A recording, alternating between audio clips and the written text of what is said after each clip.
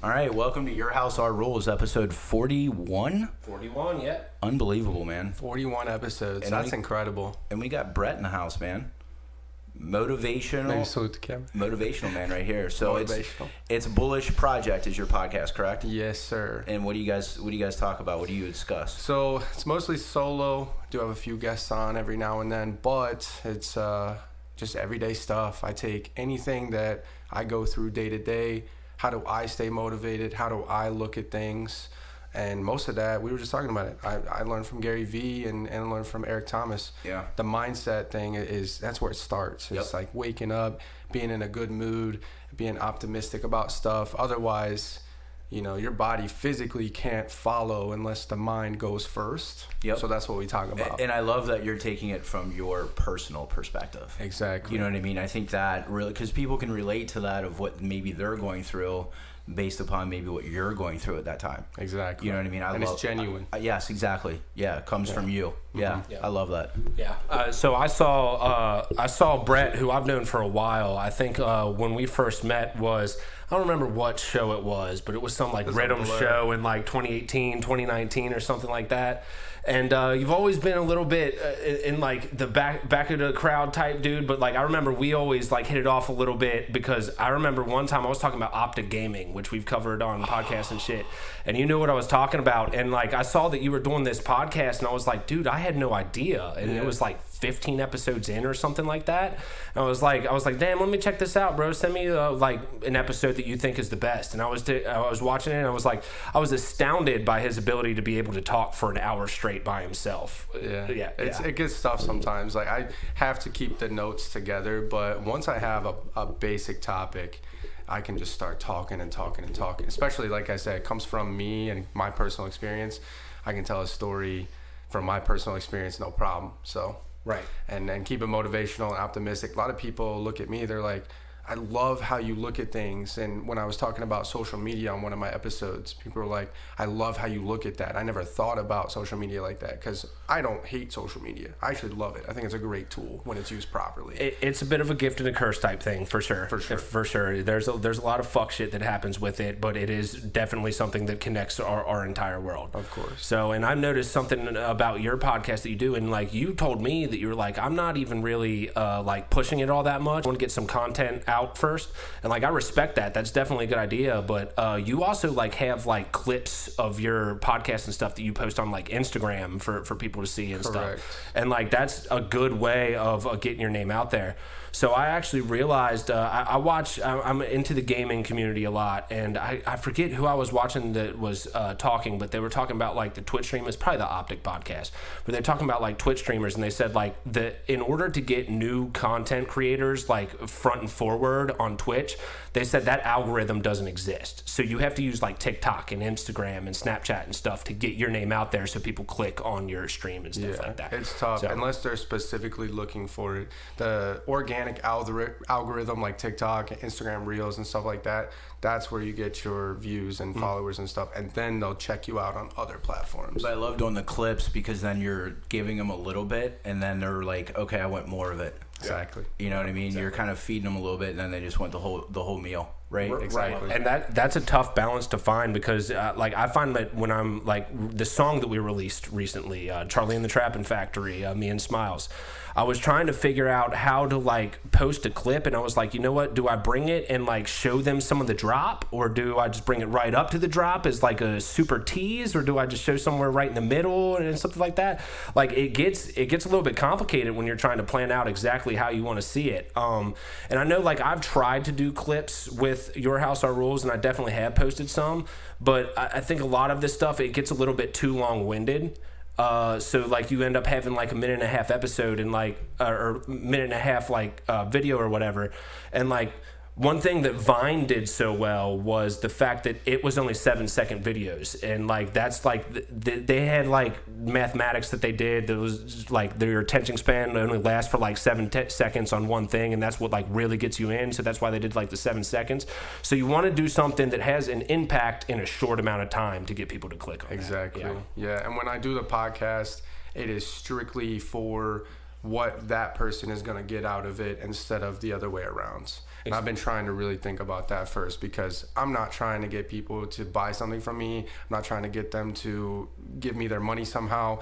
What can I give that person who's trying to listen and watch? That's what. Sorry to steal this from you, Spilly, and sorry to cut you, but you're giving them something of value. Exactly. That's where it starts. That's where it starts. Because then you'll have their attention span from that point forward, hopefully, and they'll continue to follow you because you're giving them something of value. Exactly. Yes. And for free, especially. Yeah. And like if you look at like some interviews or like YouTube videos of like some famous people, they talk about that, how like it's more important to just want to do it as like a passion and entertain people than to make money off of it. Exactly. Like you look at any of them, and it might just be because they're saying it because it's better for the fans or whatever, but like genuinely, like when I'm out there and I'm trying to like plug myself, I don't feel as good about it. I feel like I'm like pushing something on someone that they don't necessarily need.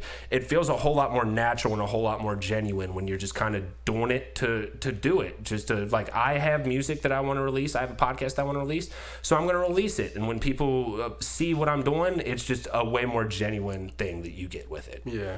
Yeah, because when you're not worried about just the number or the sale, and you worry about what they're trying to get out of it, and it just comes natural. You post it, you don't feel bad, like you just said. Just roll. And actually, we covered this story a couple episodes ago. It's been a while, but there was this old like fitness YouTuber. His name was Connor Murphy, and like he used to do videos where like he would go and like do like the street interviews, like find random people or whatever, and he'd like have this big ass alpaca jacket on or whatever, and he'd have like a red shirt popping on, and he'd be like, "Can you guess what color my shirt is?" And he'd go up to a pretty chick or whatever, and they'd be like, "Oh, it's red. Obviously, I can see it." And then he'd just rip his shirt off and fucking do that.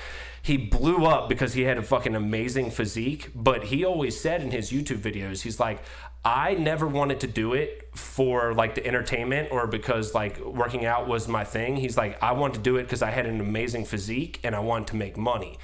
And he ended up going on this ayahuasca trip. And he tripped on ayahuasca. He came back and was never the same. Like if you look at his videos that he's posting now, it's super just like trippy, like can't understand what he's doing. He's lost all kinds of weight, all of his muscles and stuff like that. And like that just kind of goes to show you that the ones that are in it for the wrong reasons aren't necessarily doing what they need to do to last in the industry. It definitely doesn't last. When you're doing it for money, it definitely doesn't last. They say money doesn't buy happiness. It's literally a root saying, and it's so true, because when you get to a point where the money isn't the motivation anymore, then you stop, and that's it. You don't have any other reason to keep going. Right, but then typically the money comes because that's not your motivation. Your motivation is because you have a passion and you have a want to do something like that. It's the right thing. You know what I mean? It's in your heart that like that's what you're going after. The money will come.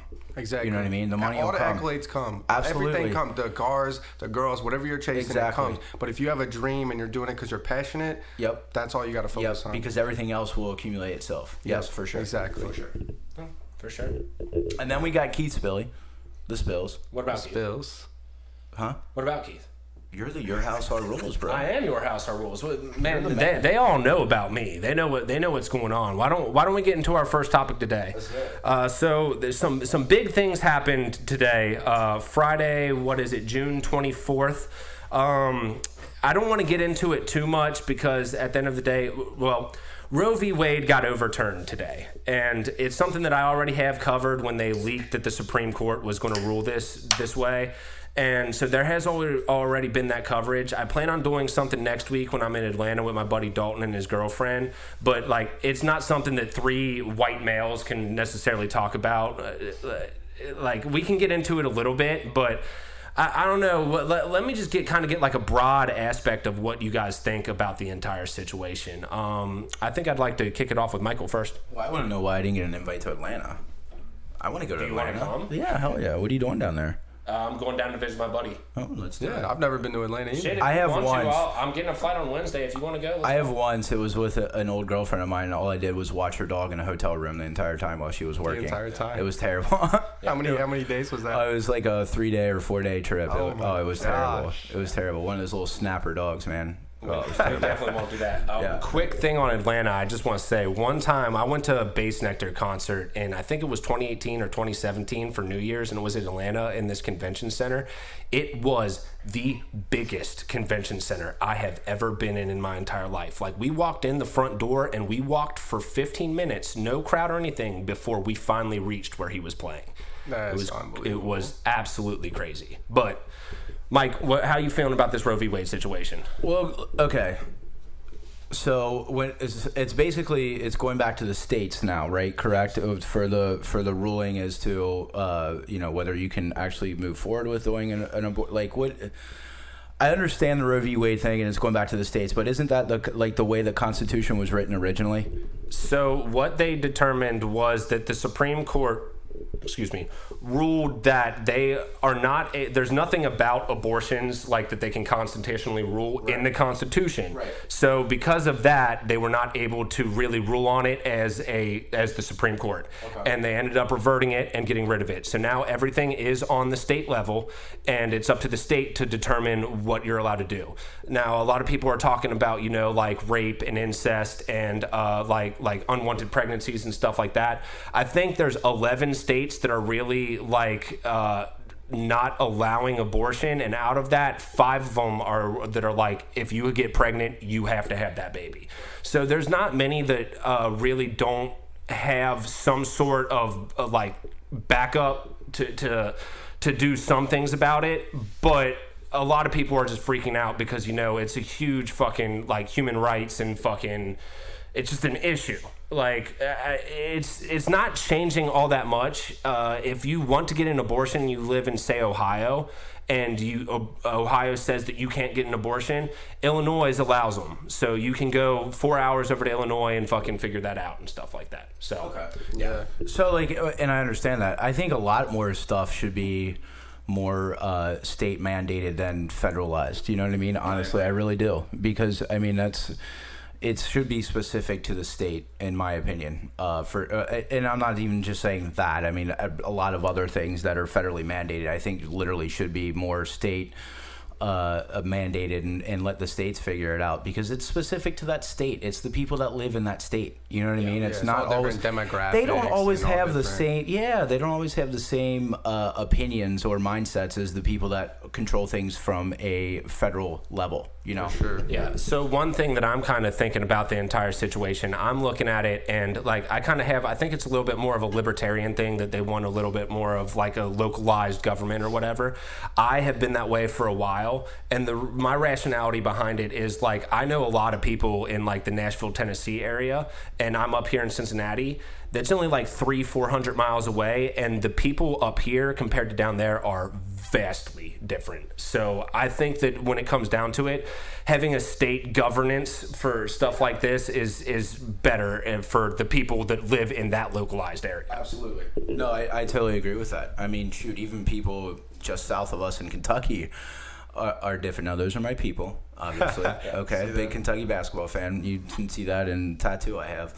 But I mean, yeah, absolutely, because they're governing the people that are in that state, the people that are in their community, that are specific to the areas of which they're governing. And I think that should be where a lot of things are decided, to be honest with you. So that would be my take on that, honestly. Other than the Constitution, was there any other reason why they overturned it? Like, just because it's not in the Constitution? Like, do we ever get down to that reason at all? Well, they ruled that they couldn't really find anything that pertains to the subject in the Constitution. There's a lot of people on right now, and I have been having a field day on social media right now. I've seen it. Yeah, I'm inciting some shit on social media, because I will take either side benefits me at that moment in time and play devil's advocate. That's just the way I am. A lot of people are blaming religion, and one thing that I don't necessarily agree with is just like automatically pointing fucking fingers at religion. Yes, fundamentalist religious people are against abortion. I talked about this on the episode that me and Bailey did.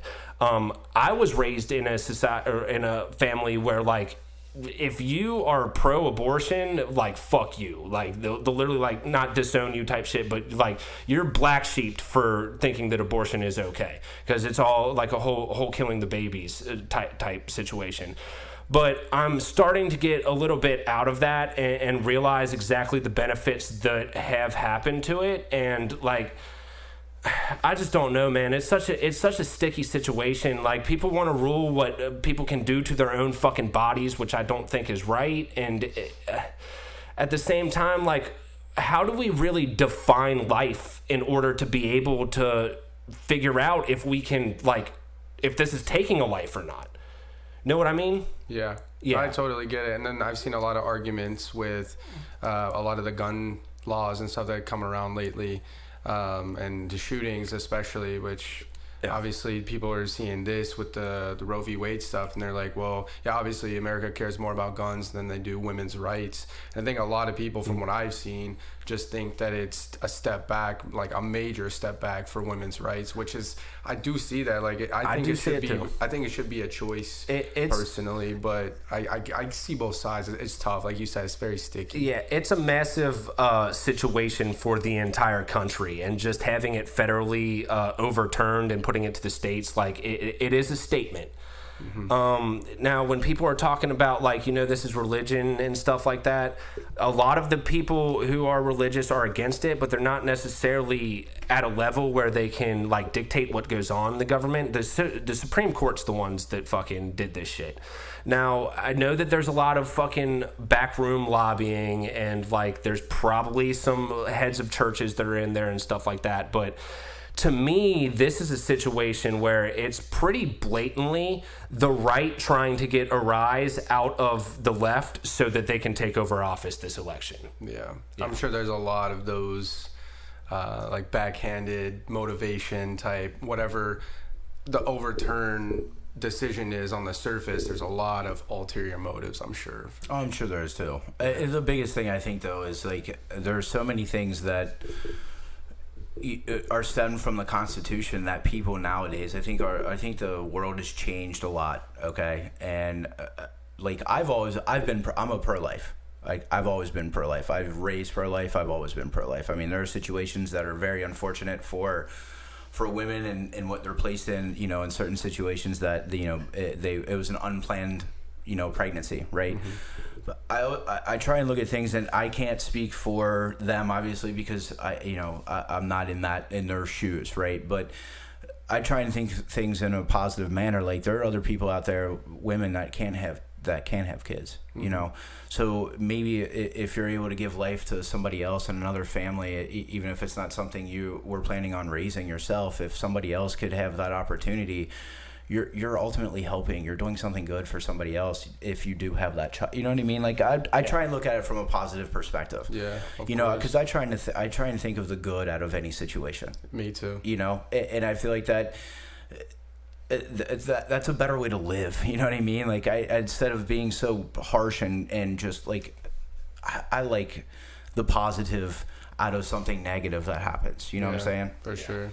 So I'm a little bit of a difference in that I don't necessarily look for the positive things. A lot of people think that I'm like a pessimist and I look towards, like, the negatives and everything. But in reality, I think that a lot of things are just, I'm being a realist. And I think that a lot of the world is really trying to, there was a quote that you had in your podcast that I was like, well, I don't agree with that at all. Where you said life is fair. I think life is completely unfair. And one thing, I've beaten this dead horse multiple times on my podcast, but, like, I am pro-choice, but pro-choice doesn't mean pro-abortion. I think that pro-choice, like, if I want to murder someone, I think that I have that right to do that. I think that I have the right to do that, but by the eyes of the law, if I do that and I get caught, then I'm going to be reprimanded for that situation. Of course. Yeah. So, yeah, it's something that's sticky. There's so many different things going on with it, and I made a tweet today that had a little bit of like realism to it, but it was mostly like put out as a joke, like a lot of the shit that I did. I said having Roe v. Wade get overturned on Pride weekend, coincidence? I think not. Nah. So I mean, there might be some shit. I hope that shit doesn't get violent. I really don't. I hope that people can like look at this and realize that there still is going to be states and opportunities to fucking get what you want, and it's just going to be on a state level. And I hope that people understand that, because I see a lot of people just freaking out over not nothing, because there is that representation that we have, but I think people need to take a deeper look into it. And, yeah, for sure. And see, like, I look at it from this perspective too. Like, I try to pay attention to what I can control. Exactly.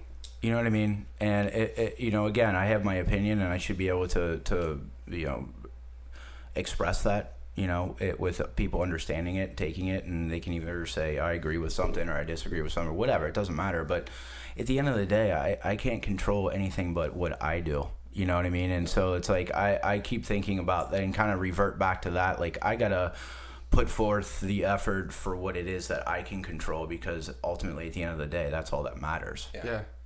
Right? Yeah, and that's the thing that I was talking about before. You know, people think that the government dictates what you do or what you're allowed to do, and they technically do, but at the end of the day, you're allowed to do what you want. You can't be fucking convicted for a crime that you haven't committed yet.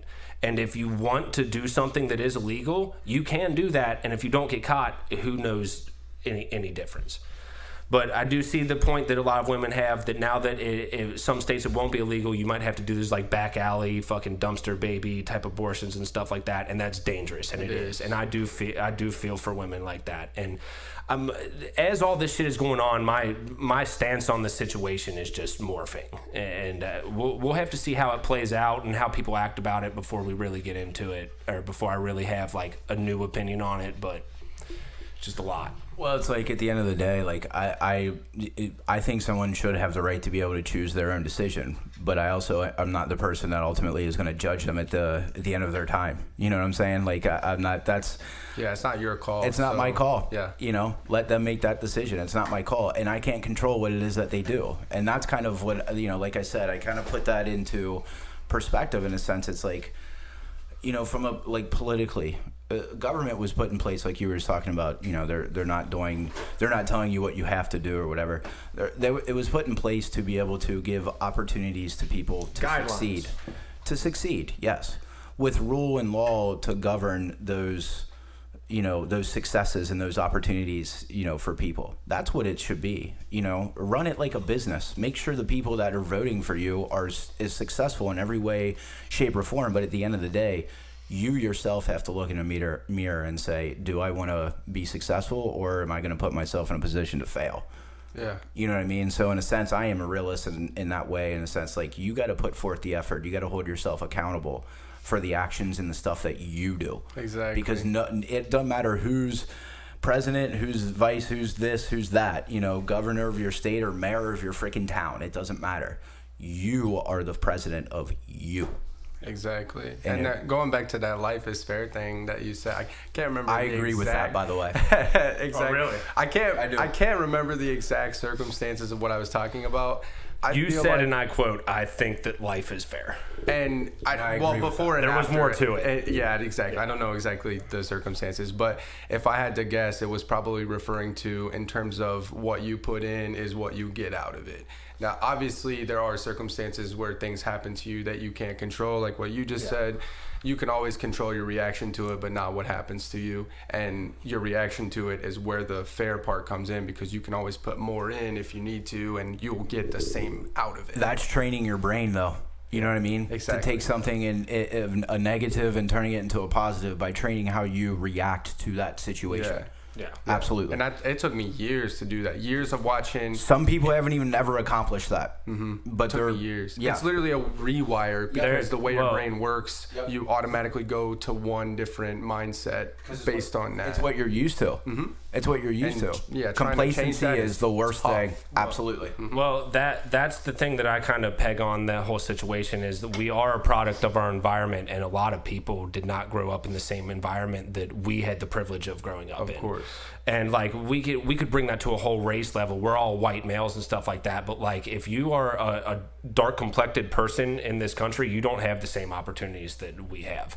And like when you don't have those opportunities, you got to do what you need to do to survive. And when it really hits you, you realize that a lot of this shit isn't fair. Like we're talking about people or like the interest rates that you're talking about at a house is going up and stuff like that. Like taxation, I know like it's a thing, but at the end of the day, it is a theft. Like we get taxed on the money we earn, we get taxed on the property we own, even if we have fully bought that house. Like yeah, when you earn it, when you spend it, when you give it to somebody else who's gonna spend it themselves, you have to be taxed like 8 different times. Yeah, right.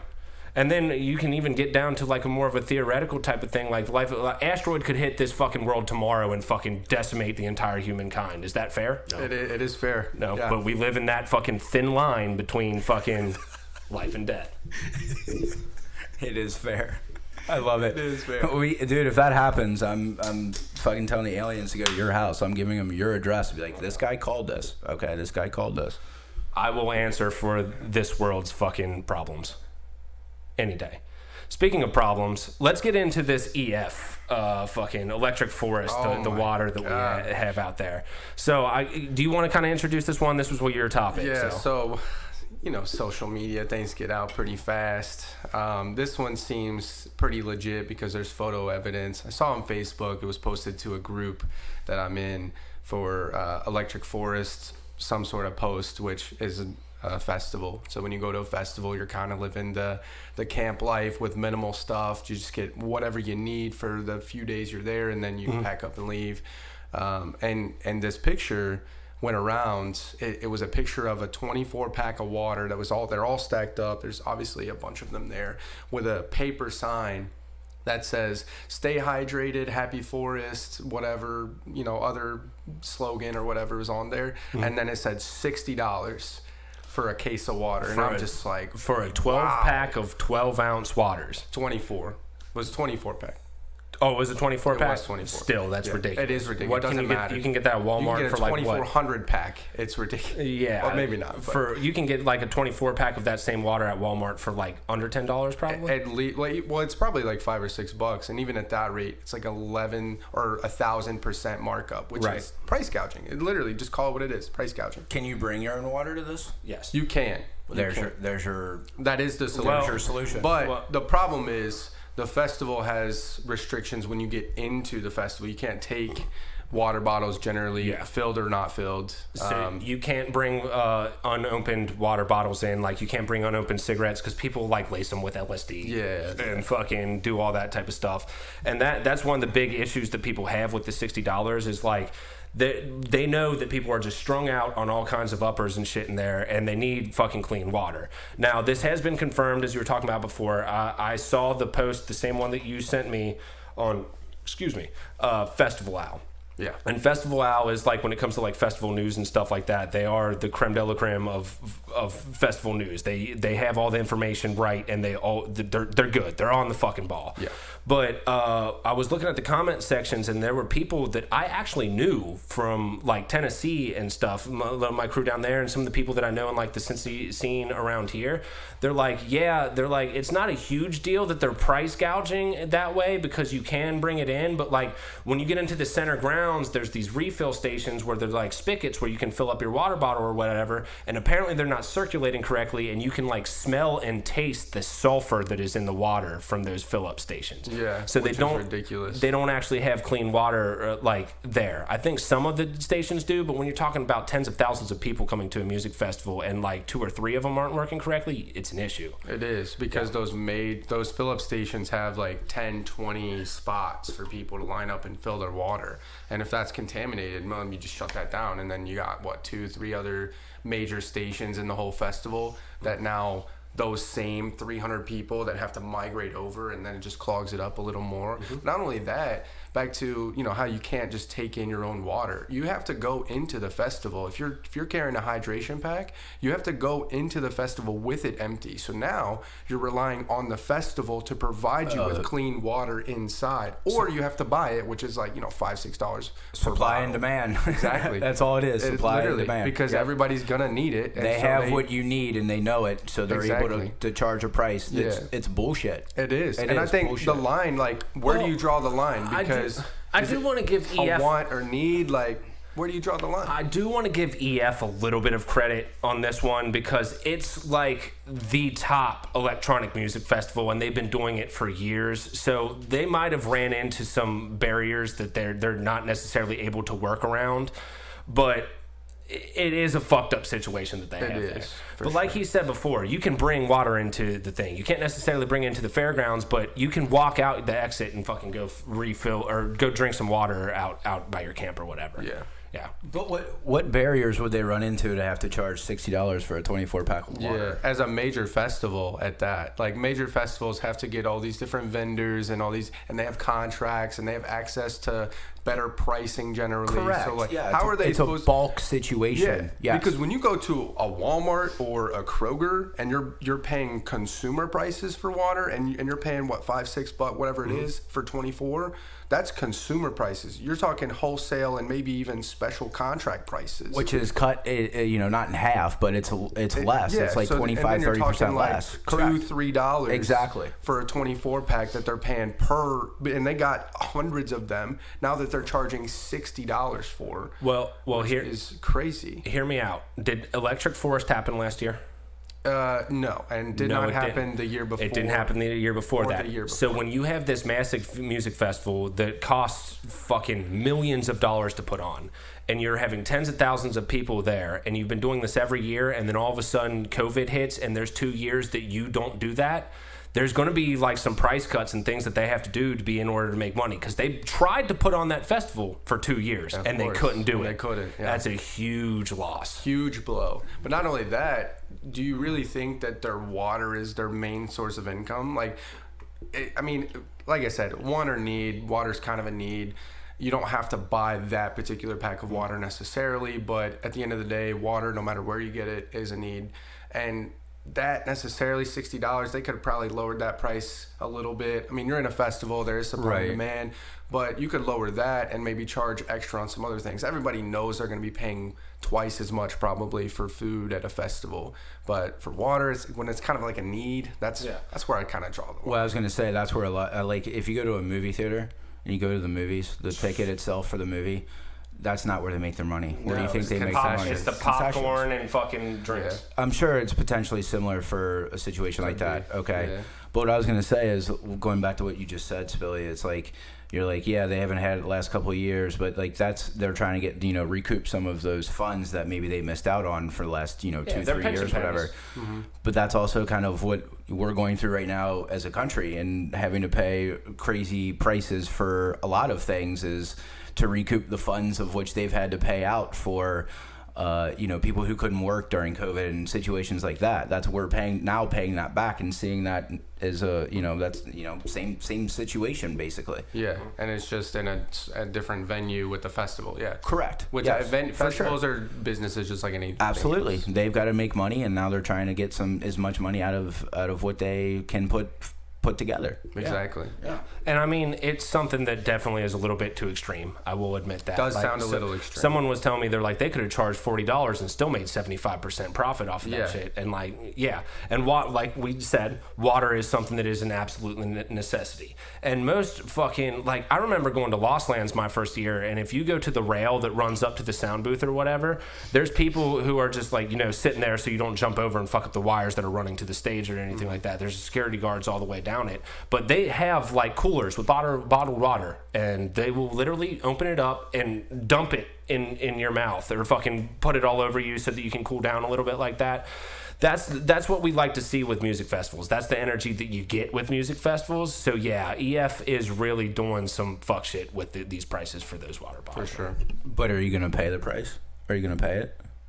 If you go, am I? Yeah, if you go, are you gonna pay it? Hell no. Okay. $60? No way. Oh, bro, I will steal that water way before. See, that's what most people were saying. It was like, well, time to just form a mob and steal it all. But see, you say that now, but I bet in situations where you might have to have it or feel like you need it and don't have it and have to pay for it, people are going to wind up paying for it. For sure. So ultimately, they're going to get exactly what they want out of this situation, which is a lot of money. Which Correct. is the money. For sure. $60. And then a day later, when they're out of their own water because they didn't bring enough. Exactly. There you go. Supply and demand. $60.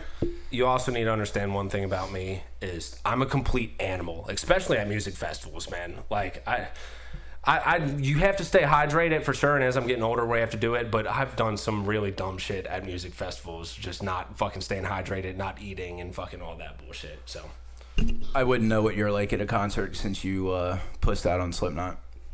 Yeah, my leg was fucked up, so I'm sorry. I really do wish I was at that fucking show. Really. Yeah. Thanks for bringing it up. It's tough to miss, too. Slipknot. Thanks for bringing it up. Yeah. I had to throw it in there. I had to. Just had to. I've been waiting all night to be able to say that, really. For this moment. Delayed gratification. Exactly, and I was hoping it was for the right moment. It was laid out perfectly. Yeah. Speaking of laid out perfectly, we're going to do a really shitty Your House, Our Rules segue here. Let's talk about some of these interest rates that you had wanted to bring up. Of course, you're a realtor, and from what I've heard, it's kind of evening out the housing market, and a lot of people are thinking that it's going to crash here soon. They would be incorrect saying it's going to crash, in my opinion, of what I've been told. Now, if it happens and I'm wrong, I'll admit it. Whenever whenever we do a podcast, if that happens, I'll admit that I was wrong. But from what I've been told, and from a lot of people that have their ear to the pulse, okay, the interest rate jump, it's going to probably continue to go a little bit higher, maybe into the 7s. But all that's doing is preventing people from being able to purchase a house up to 200. Maybe they were pre-approved originally for 200,000 when rates were in the 4s, maybe 5s, and now they're probably in like the 150, 175 range. Okay, it's probably gonna it's gonna have an impact on some people that are gonna be like, all right, you know what, I'm just gonna wait, okay, and I'm gonna just wait a year or 2 years and buy and maybe just rent for a little while. Problem with that is we don't see a dip or a drop in home values. And probably won't here for a little while. Okay, they're projecting that home values are still going to go up by like 5 or 6% next year. Okay, so people are still going to be going up against other individuals in multiple offer situations and stuff like that. So if I'm giving advice to somebody, like, I would still look to buy now, and when interest rates do go down, whether it's a year or 2 years from now, you can always refinance. Yeah. And the thing that I kind of want to interject here with was you helped me get my house, and one of the reasons why I found it viable to buy the house that I have was because I got a 3.25 interest rate on it.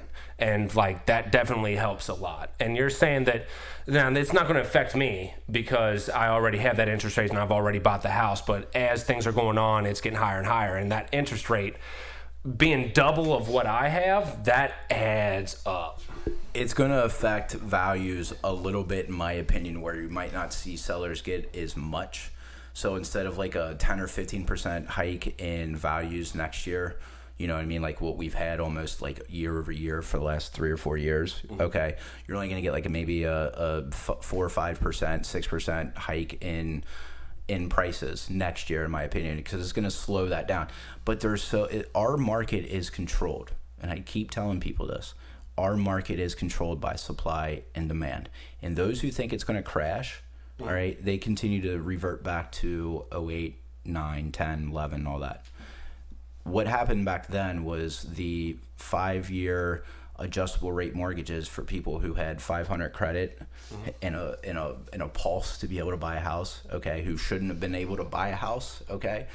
those became due, and then their rate ballooned up, and they couldn't afford it anymore. All right, they gave 100% no stated income, right? We don't have to verify your income to buy a property. Can you imagine that? If they didn't verify that you actually could afford to buy a house?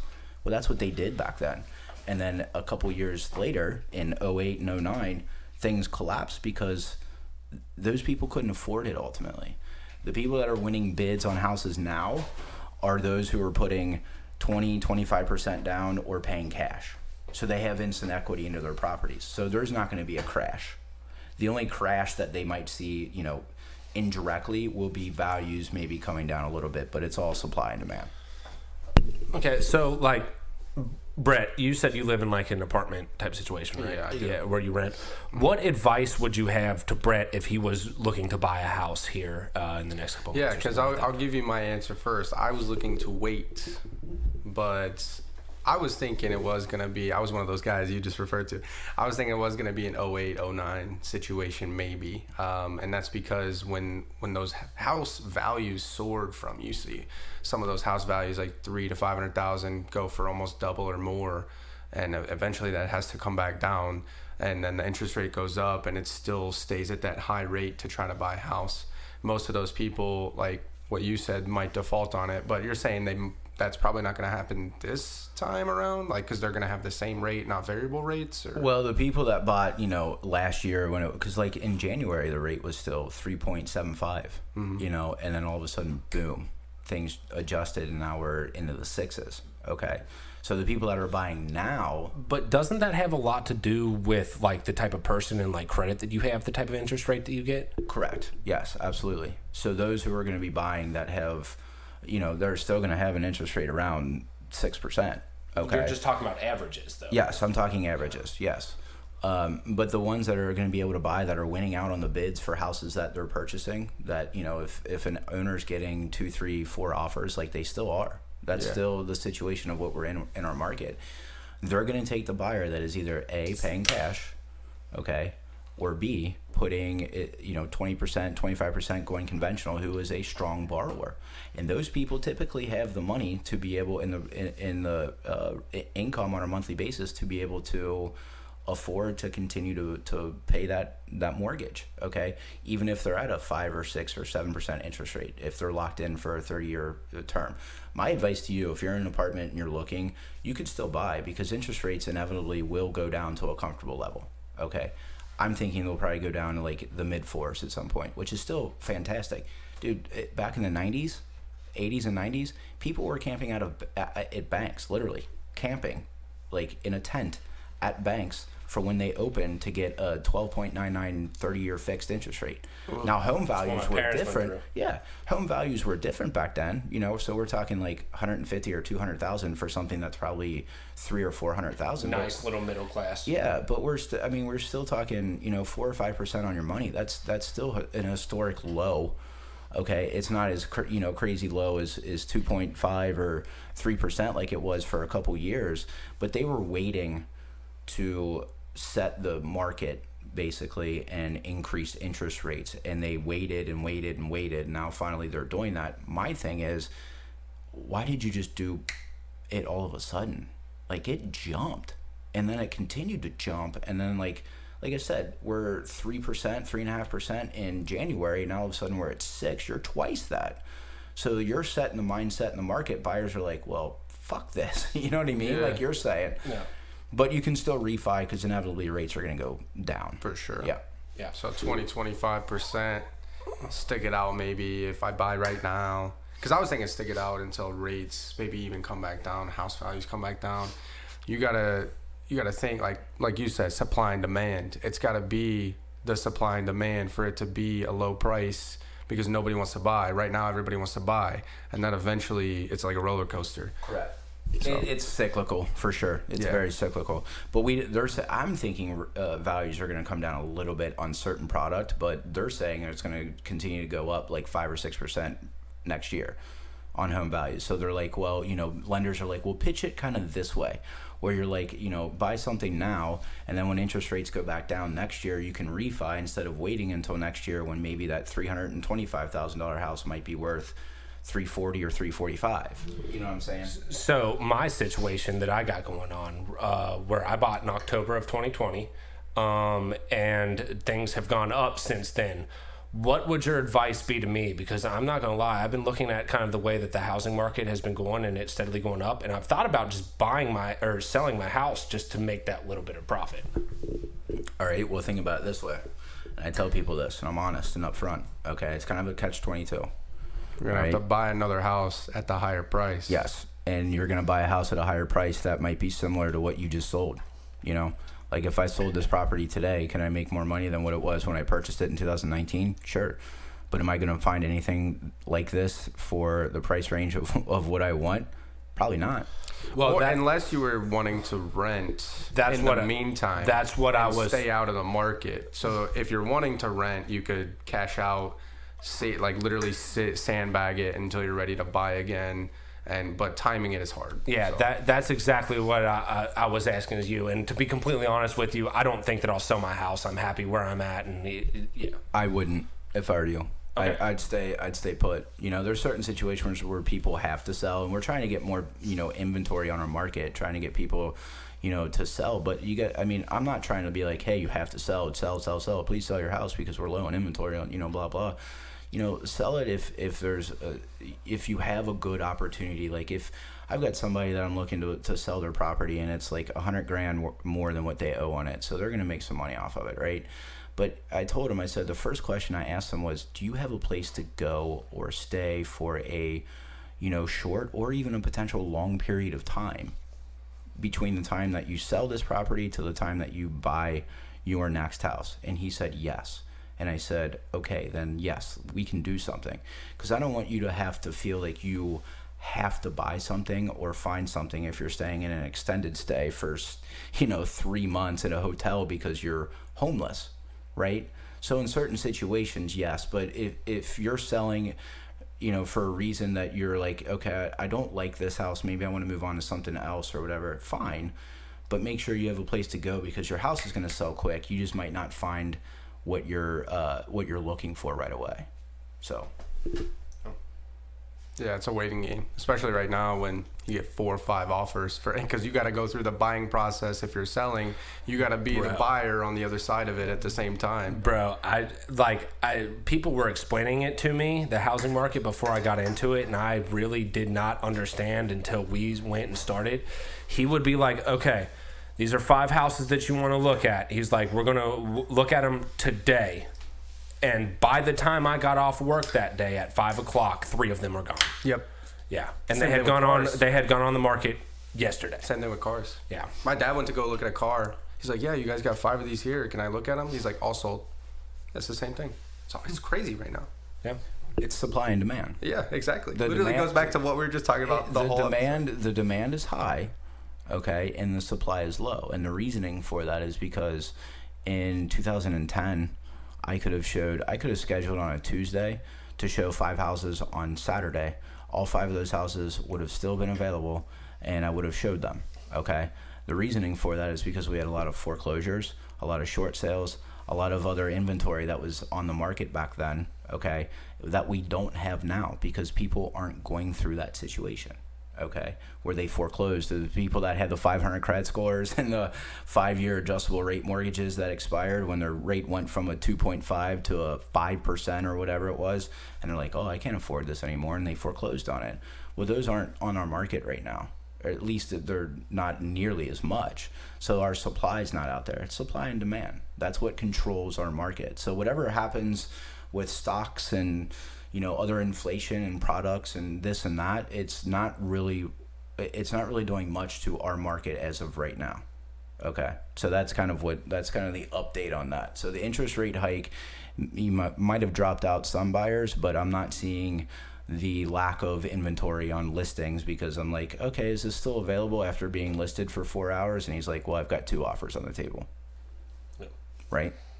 Beat those 2 offers. Right, exactly. Offer 10 grand more. And interest rates are still up in the 6s. He's got 2 offers on the table. The seller's going to take one of those, and that's it.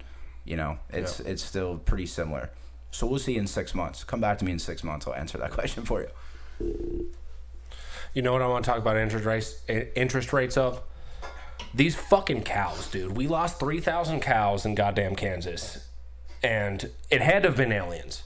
Had to have been. It had to have been aliens. Now, apparently, Wallet, fucking Mike over here, has some information about these, where the ranchers who own these cows are. Are they aliens? No, so no, they're not aliens. It's Bill Self. No, love Bill Self, Kansas head coach. I wouldn't mind seeing him coach Kentucky after Cal retires. No, from what I understand, the land was recently purchased, either that land directly or the land around it, by a gentleman by the name of Bill Gates, who owns the most land of any individual or entity in the United States of America, in case you didn't know that. And that's 2 videos that I heard from 2 people that I trust on stuff that I watch on YouTube. Own the most land from that purchase, or just in general? In general. Wow. He owns the most land, the most raw land of any individual, more than any other individual in the United States of America. Do you know how much it is? It was like tens of thousands of acres. Like, it was just some ridiculous number. That is insane. But think about that. What is he preparing for? That maybe, like, most people probably don't know that little tidbit. Like, what is it that he's doing? Like, he's a Microsoft guy. He's not a fucking land developer. You know, he's not a farmer. What is it that's going on there behind the scenes? But apparently, from what I understand, he either owns that land or the land just around it where those cows died. Well, all I have to say about that is Bill Gates was the creator of an operating system that allows us to, interact with computers the way that we do. And he was the richest man in the United States for a little bit over a decade, 15 years or something, before Bezos took it over or something like that. So the reason why he's probably buying up these lands is because, invest in property. That's what they always tell. That's what I've always heard from, these big wigs that have a whole lot of money and stuff like that. They say invest in property because people need housing. Yeah, not only that, but they want tax write-offs too. Yeah, for sure. But it's farmland that he's purchasing. But it's still property. Correct, but you don't typically put big developments on farmland type property. Do you know what he's developing, or is he just buying that to maintain the farming? It's just sitting there. He's been doing this for years, and there's nothing that's been developed on any of the land that he's purchased, from what I understand. Well, I mean, he has these cattle ranches that are out there, and they're raising livestock. And when you own that property, I mean, we're kind of seeing it a little bit with like the way renters are going with like their tenants and stuff like that. Like, a lot of renters are just like jacking up prices over and over and over again, and they're making a killer profit to really do nothing but own the fucking house. So that's why when I say things like, buying property is going to be beneficial financially, when you own that property and you allow people to do that, you can keep jacking the price up on them. And maybe that's a reason why all these cows died, because they weren't properly taking care of the fucking cows. Yeah, I don't know the ins and outs of that whole situation, but I do know, think about it this way. If he's buying farmland, let's say, where Sardinia, Ohio is? Up north. I do not. Yeah, it's in the middle of freaking nowhere. It'd farmland, be like, basically. Yeah, it's farmland. It'd be like if he bought that space, who the fuck's going to move to Sardinia, Ohio, if he's going to develop some, 150 unit apartment space or condos or something? You know what I mean? Like, no one's buying up those properties for reasons for development, in my opinion. I don't know what all he's bought, but I'm just saying, I feel like there's something more to it that we don't know. And I think it's kind of ironic that those 3,000 cows or whatever were either on that land or around what he has. That's all I'm saying. Well, I mean, I don't think that he's trying to develop it by any means. I think that there's that land that has been doing the same thing for years and years and years. He sees a benefit and a profit in buying that land and allowing them to do what they need to, and then upcharging them for their stay there. Yeah, could very well be. Yeah, absolutely. Yeah. I just thought that was kind of an ironic little inkling that he was I don't know, just one of the owners. You kind of take that for what it is, but for what happened, it is kind of shitty that 3,000 cows died though. Yeah. I'm not gonna lie. I brought that up because you were talking about it before, and you were like, "I know who owns that land," and I thought you were gonna say something fucking crazy, like someone that we knew but wasn't like the second richest man in the United States. Yeah.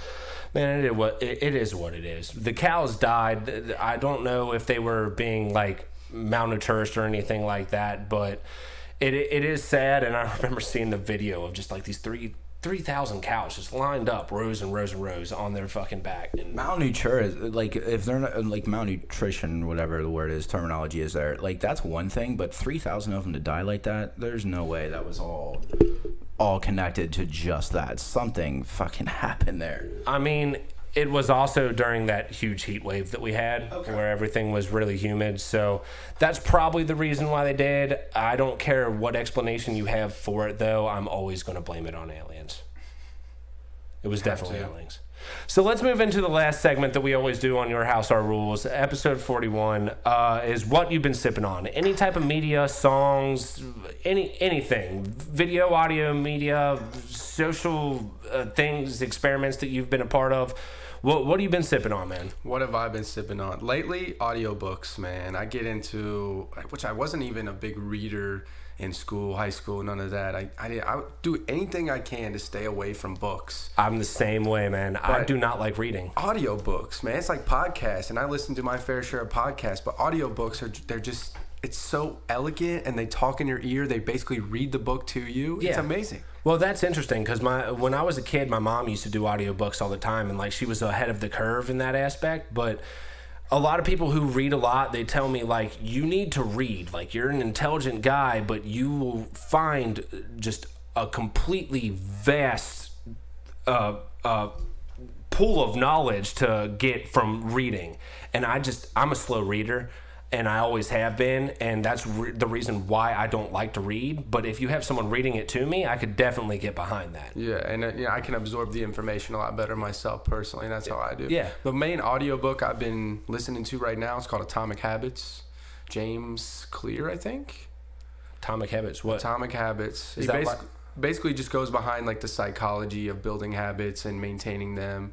Like literally the psychology of when you do something and the subconsciousness of how your mind works. When you come home from work, you have the subconscious of like hanging your keys on the thing. You don't even realize it's a habit. And then you like change your clothes and stuff, and trying to break those bad habits and make new ones, make room for new ones. Yeah. A lot of people call that a routine. Yeah, you know what I mean. Like sure. People do that, but I love that because I do a lot of a lot of the stuff I've gotten into. My little tidbit here would be like those types of motivational pieces, the videos on YouTube, you know, the David Goggins, the Tom Blau, if that's how you pronounce his last name, but like Jordan Peterson, people like that, even Joe Rogan, dude. Joe Rogan's got some sweet motivational shit, but like it keeps your mindset in a path where you're always trying to challenge yourself to do that one thing, you know, one thing more than what you did yesterday. You know what I mean? And even as much as waking up and making your bed in the morning. You know, and that's what I've been doing for the last like 3-4 months, and it's a change in mindset because now you've accomplished something. The very minute that you wake up to turn around and make your bed, you're setting a mindset and a precedence for success for the rest of the day, in my opinion. Yeah. And like that's one thing that I've experienced a lot. Like I have some issues with like depression and stuff like that. And like some other people that have talked to me about their situations with the same thing, I always tell them, I'm like, yo, clean your house. Because like I'm a fairly dirty person, but when I find that I have a clean house, I have a clean mentality. And when you're able to motivate yourself and do that extra little thing, and there's something to be said about just like getting something started. There's so many days that, you know, I go home and I get off work and I just sit on the couch and I'm like, man, I'm just going to watch YouTube for the rest of the night. If I get up and do one thing for 10 minutes, I know that I'm going to be sailing for the rest of the night. Sailing. Well, that kind of goes back to what you just said. It's about training your mind to not being complacent and falling back into the same routine of what you've been doing. So the book, The Atomic Habits, is you're trying to read something that's, you know, allowing you to train yourself to get into better habits that are going to be healthier for you in whatever aspect that you're trying to grow within yourself, because you're trying to get yourself out of this. And it's just basically saying, do this, do this, do this, instead of doing this and this and this, like sitting on the couch and watching The Office like I do. Like I know that's not accomplishing. Yeah, such a go-to. It's a comfort zone. I love it. Oh. Great show. But I could go outside and, you know, do stuff at my house, or, you know, put a table together in my basement, or, you know, do stuff like that. Like, I could make myself do things. But instead, I'm always like, okay, let's sit down and relax. And then relax goes into 4 hours down a well hole of either The Office or YouTube videos or whatever. Then it's bedtime, and I've done nothing to accomplish during that time. Yeah, and that's one thing that I kind of see a value in with, like, the audiobooks that you're talking about. I mean, you can go and watch YouTube videos, but a lot of that stuff is just geared towards entertainment. Mm-hmm. And, like, when you're actually sitting down and writing something out, like a full-fledged novel, that just has, like, a whole, like, intricate mindset that you are putting pen to paper. And when you're able to, like, hear it, and, you know, you talked about you're able to retain shit from listening to it rather than reading it. I'm the same way. So when you're able to do that, you have this entire, like, pool, a bigger pool of things to pick from. And it's just, it's a great thing. I've been thinking about getting into audiobooks. Do you use Audible? Actually, I use books on my iPhone, just the Apple books. Oh, the Apple books, like the okay. Yep. Okay. And I just buy whatever books that I want to listen to, and then I listen to them, and then I move on to the next one. Oh yeah. Try to get some Grant Cardone audiobooks in the mix. That's my next person. Little real estate entrepreneur, man. Yeah. Grant Cardone's a beast, man. He is a beast. He's a baller. Yeah. Hell yeah.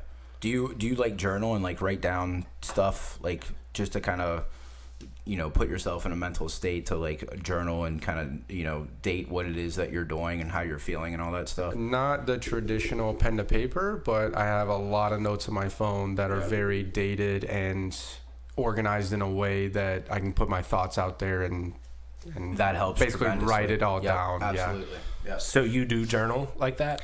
Well, it's so like even for my podcast, like I'll literally type out books of notes to put in for my notes, and then I'll condense it down for the podcast. But that's just an example. Anything else, like of course grocery lists or whatever, but literally journalism, sometimes I'll literally type out what I'm thinking and clear my mind. Like you said, trying to clean your house to clear your mind. It's literally, like once you got, I gotta clean the bathroom, and there's all this stuff that is clouding and fogging your brain. Right. It's tough to even stay on track with anything. So a lot of people talk about like overthinking, and like they look at overthinking in a negative way. I've always looked at overthinking in a positive way, because I overthink. Like, I'll fucking think about a conversation that hasn't even happened yet for multiple hours and just sit there and dwell on this fucking conversation. But when it comes down to it, if you're thinking the things out and you're able to see what may or may not happen and see all the different pathways that could happen in this conversation or whatever you're doing in your life, it prepares you for that. Yeah. And I just think that, like, people really should, you know, you talk about writing stuff down. If that's the way that helps you out, go for it. But I just like to, I'm not someone who likes to write things down or video record them or anything like that. I probably should a little bit more, but I like to free think, and I retain a lot of my thoughts a lot easier than most people do. So that's impressive. Yeah. I actually have to type my stuff out or literally write it down. But the most thing that I do, literally just type it in my phone because it's with me all the time. But yeah, that's impressive. No, I journal. I can't do that either. Yeah. And I overthink like crazy. So you're like, oh, you know, try and, you know, think. That's training your brain. Like, it's literally what I'm talking about earlier. Like, that's very impressive, because it is. I can't do that. Like, I overthink, and then you know, it clouds me, and then it's like, oh shit, you know.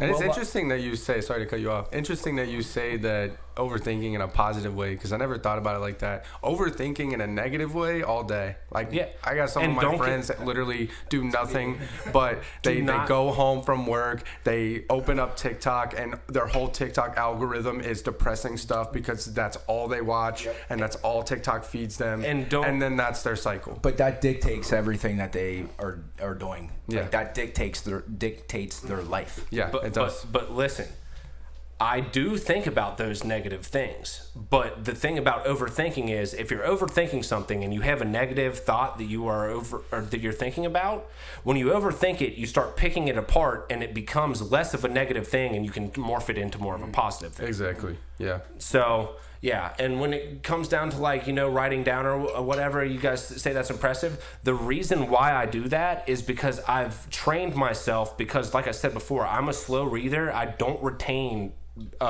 pen on paper as well as I do just like the thoughts that I have. So when I'm looking at something, I'm reading it, I'll be like, I didn't understand a single word of what I just read. And then I'll have to go back and read it again and again and again. And it's just like, if I just actually sit here and think about it, it'll retain a lot better than that. Yeah, well, especially when I was in school, like turn to chapter 2 and read this, and it's like silent reading to yourself. I'm literally just like, read the first sentence, and then I'll space out for 30 seconds. Read the first sentence again. It's like I'm mindlessly reading. You get each word that means nothing to you. It's just blank. It's an attention deficit. Yeah. Really, it is. Can't do it. And I'm the same way, dude. I can't retain, like, if I'm reading something, I'm thinking about 800,000 different things while I'm reading what it is I'm reading. Yeah. So I retain well. I'm just thinking about too much other shit. So I can't retain anything because I'm thinking about the other 800,000 things, and I'm like, wait a second, what did I just read? So I got to reread it and reread it and reread it, and then I start to focus in on it. But the audiobooks, man, I love that because that's probably a better route to take to do that, because you can be doing different things, you know, little small things while you're listening to that and still be able to grasp what it is that, you know, you're listening to. Yeah. Of course. Because if I'm just doing one thing, like just watching Netflix, it's hard for me to like pay attention to it. But if it's on in the background, I can kind of get the gist of it and piece it together myself. Because if I'm just watching that show or movie, I get tired immediately and want to fall asleep. Yeah, it's weird. Like sometimes even when I'm in the theater, if I want to see a movie and that's all I'm doing, obviously I'm not gonna have my phone out at the theater.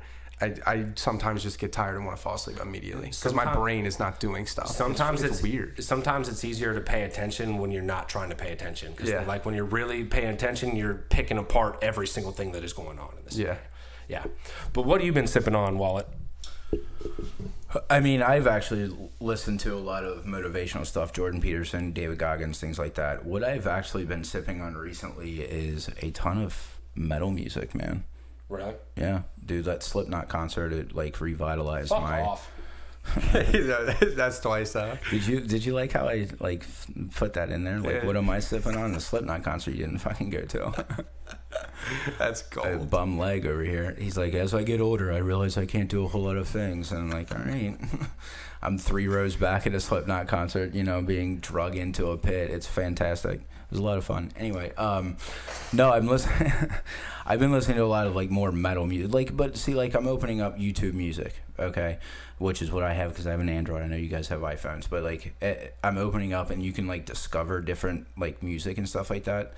I freaking love that because now I'm going down like a chain of new artists and people that I don't know. So I'm getting into more like holy shit, I'm putting a playlist together of artists and songs that I never even heard of all of a sudden. I love that. Yeah, so that's one thing that I will say. I mean, obviously, people know that I DJ. The best way to get new music is to go to related songs to songs that you actually like and build a playlist. When you start throwing stuff into a playlist and then you go back and listen to it back, because there's a lot of songs that, you know, you'll listen to it and it'll be like the second, third time you listen to it and you're like, this is actually trash. Yeah. So you know what? Just throw that out of the playlist. And like you have this collection of songs that you will download or that you will listen to, but when you start creating a playlist, you start narrowing it down to the things that really bang, that really bang. Well, and the thing is with most people's attention like spans, they'll listen to 30 seconds, probably less than that, of a song and be like, nah, this isn't going to work for me. I hate those people. Yeah, I can't do it. Dude, like if I'm interested in an artist, I have to go through, if they release an album, I listen to it front to back like it was supposed to be listened to, and I may not do it all in one sitting, but I have to do that. People do that. Have to do that. Good Which, for by the you. way, shout out to you, Spills, because I did listen to that new song you have with Smiles Ooh, several I times yet. actually, I and haven't it's yet. pretty good. So I haven't yet. kind of what we were just talking about, front to back. Listen to the whole song, start to finish, and then I'll critique it if I like it or not, or if I want to re-listen to it. Right. I actually listened to that a few times on my way to work this morning. And thank you, I appreciate it. It's been doing pretty well. I mean, I understand it for what it is. It's my first song, and Smiles did a lot of the legwork when it came to actually like putting it together, and I was more of the one who created the sounds that we infused into it. But I mean, for the first song that we ever released, I thought that it was a hell of a project. I thought it was too. Yeah, great. Dude, you're putting a lot of time, and like fucking respect the time and effort you're putting into what it is that you do, and the music that you're producing and the shit that you're putting together is dope. Like, it's really good. I like, it's very good, and I respect you for continuing to do what it is that you do, because it's genuine to your fucking style and your vibe. So good for you. Yeah. Thank you. Thank both of you for. Yeah, I echo that, by the way. Thanks, man. I appreciate that. I work hard on everything that I do, and you know what? I think that it's slowly paying off. The views might not be there, the connection might not necessarily be there, but at the end of the day, it's something that I love to do and that I'm going to continue to do whether or not anyone really listens to it or tunes into it. And I think that if I do that long enough, eventually that crowd will come, and as it grows, it will exponentially grow bigger and bigger and bigger. For sure. So that's how shit runs, seriously. Like, that's how people become successful. They continue to do it, they become consistent with it, they stay consistent with it, and it just, people start following. Just like you said in the very beginning, you don't pay attention to anything else but what it is that you're doing, and the success will come. Yep. Bringing it back around. Full circle. Full circle. This full circle has ended. Episode 41 of Your House, Our Rules. Peace.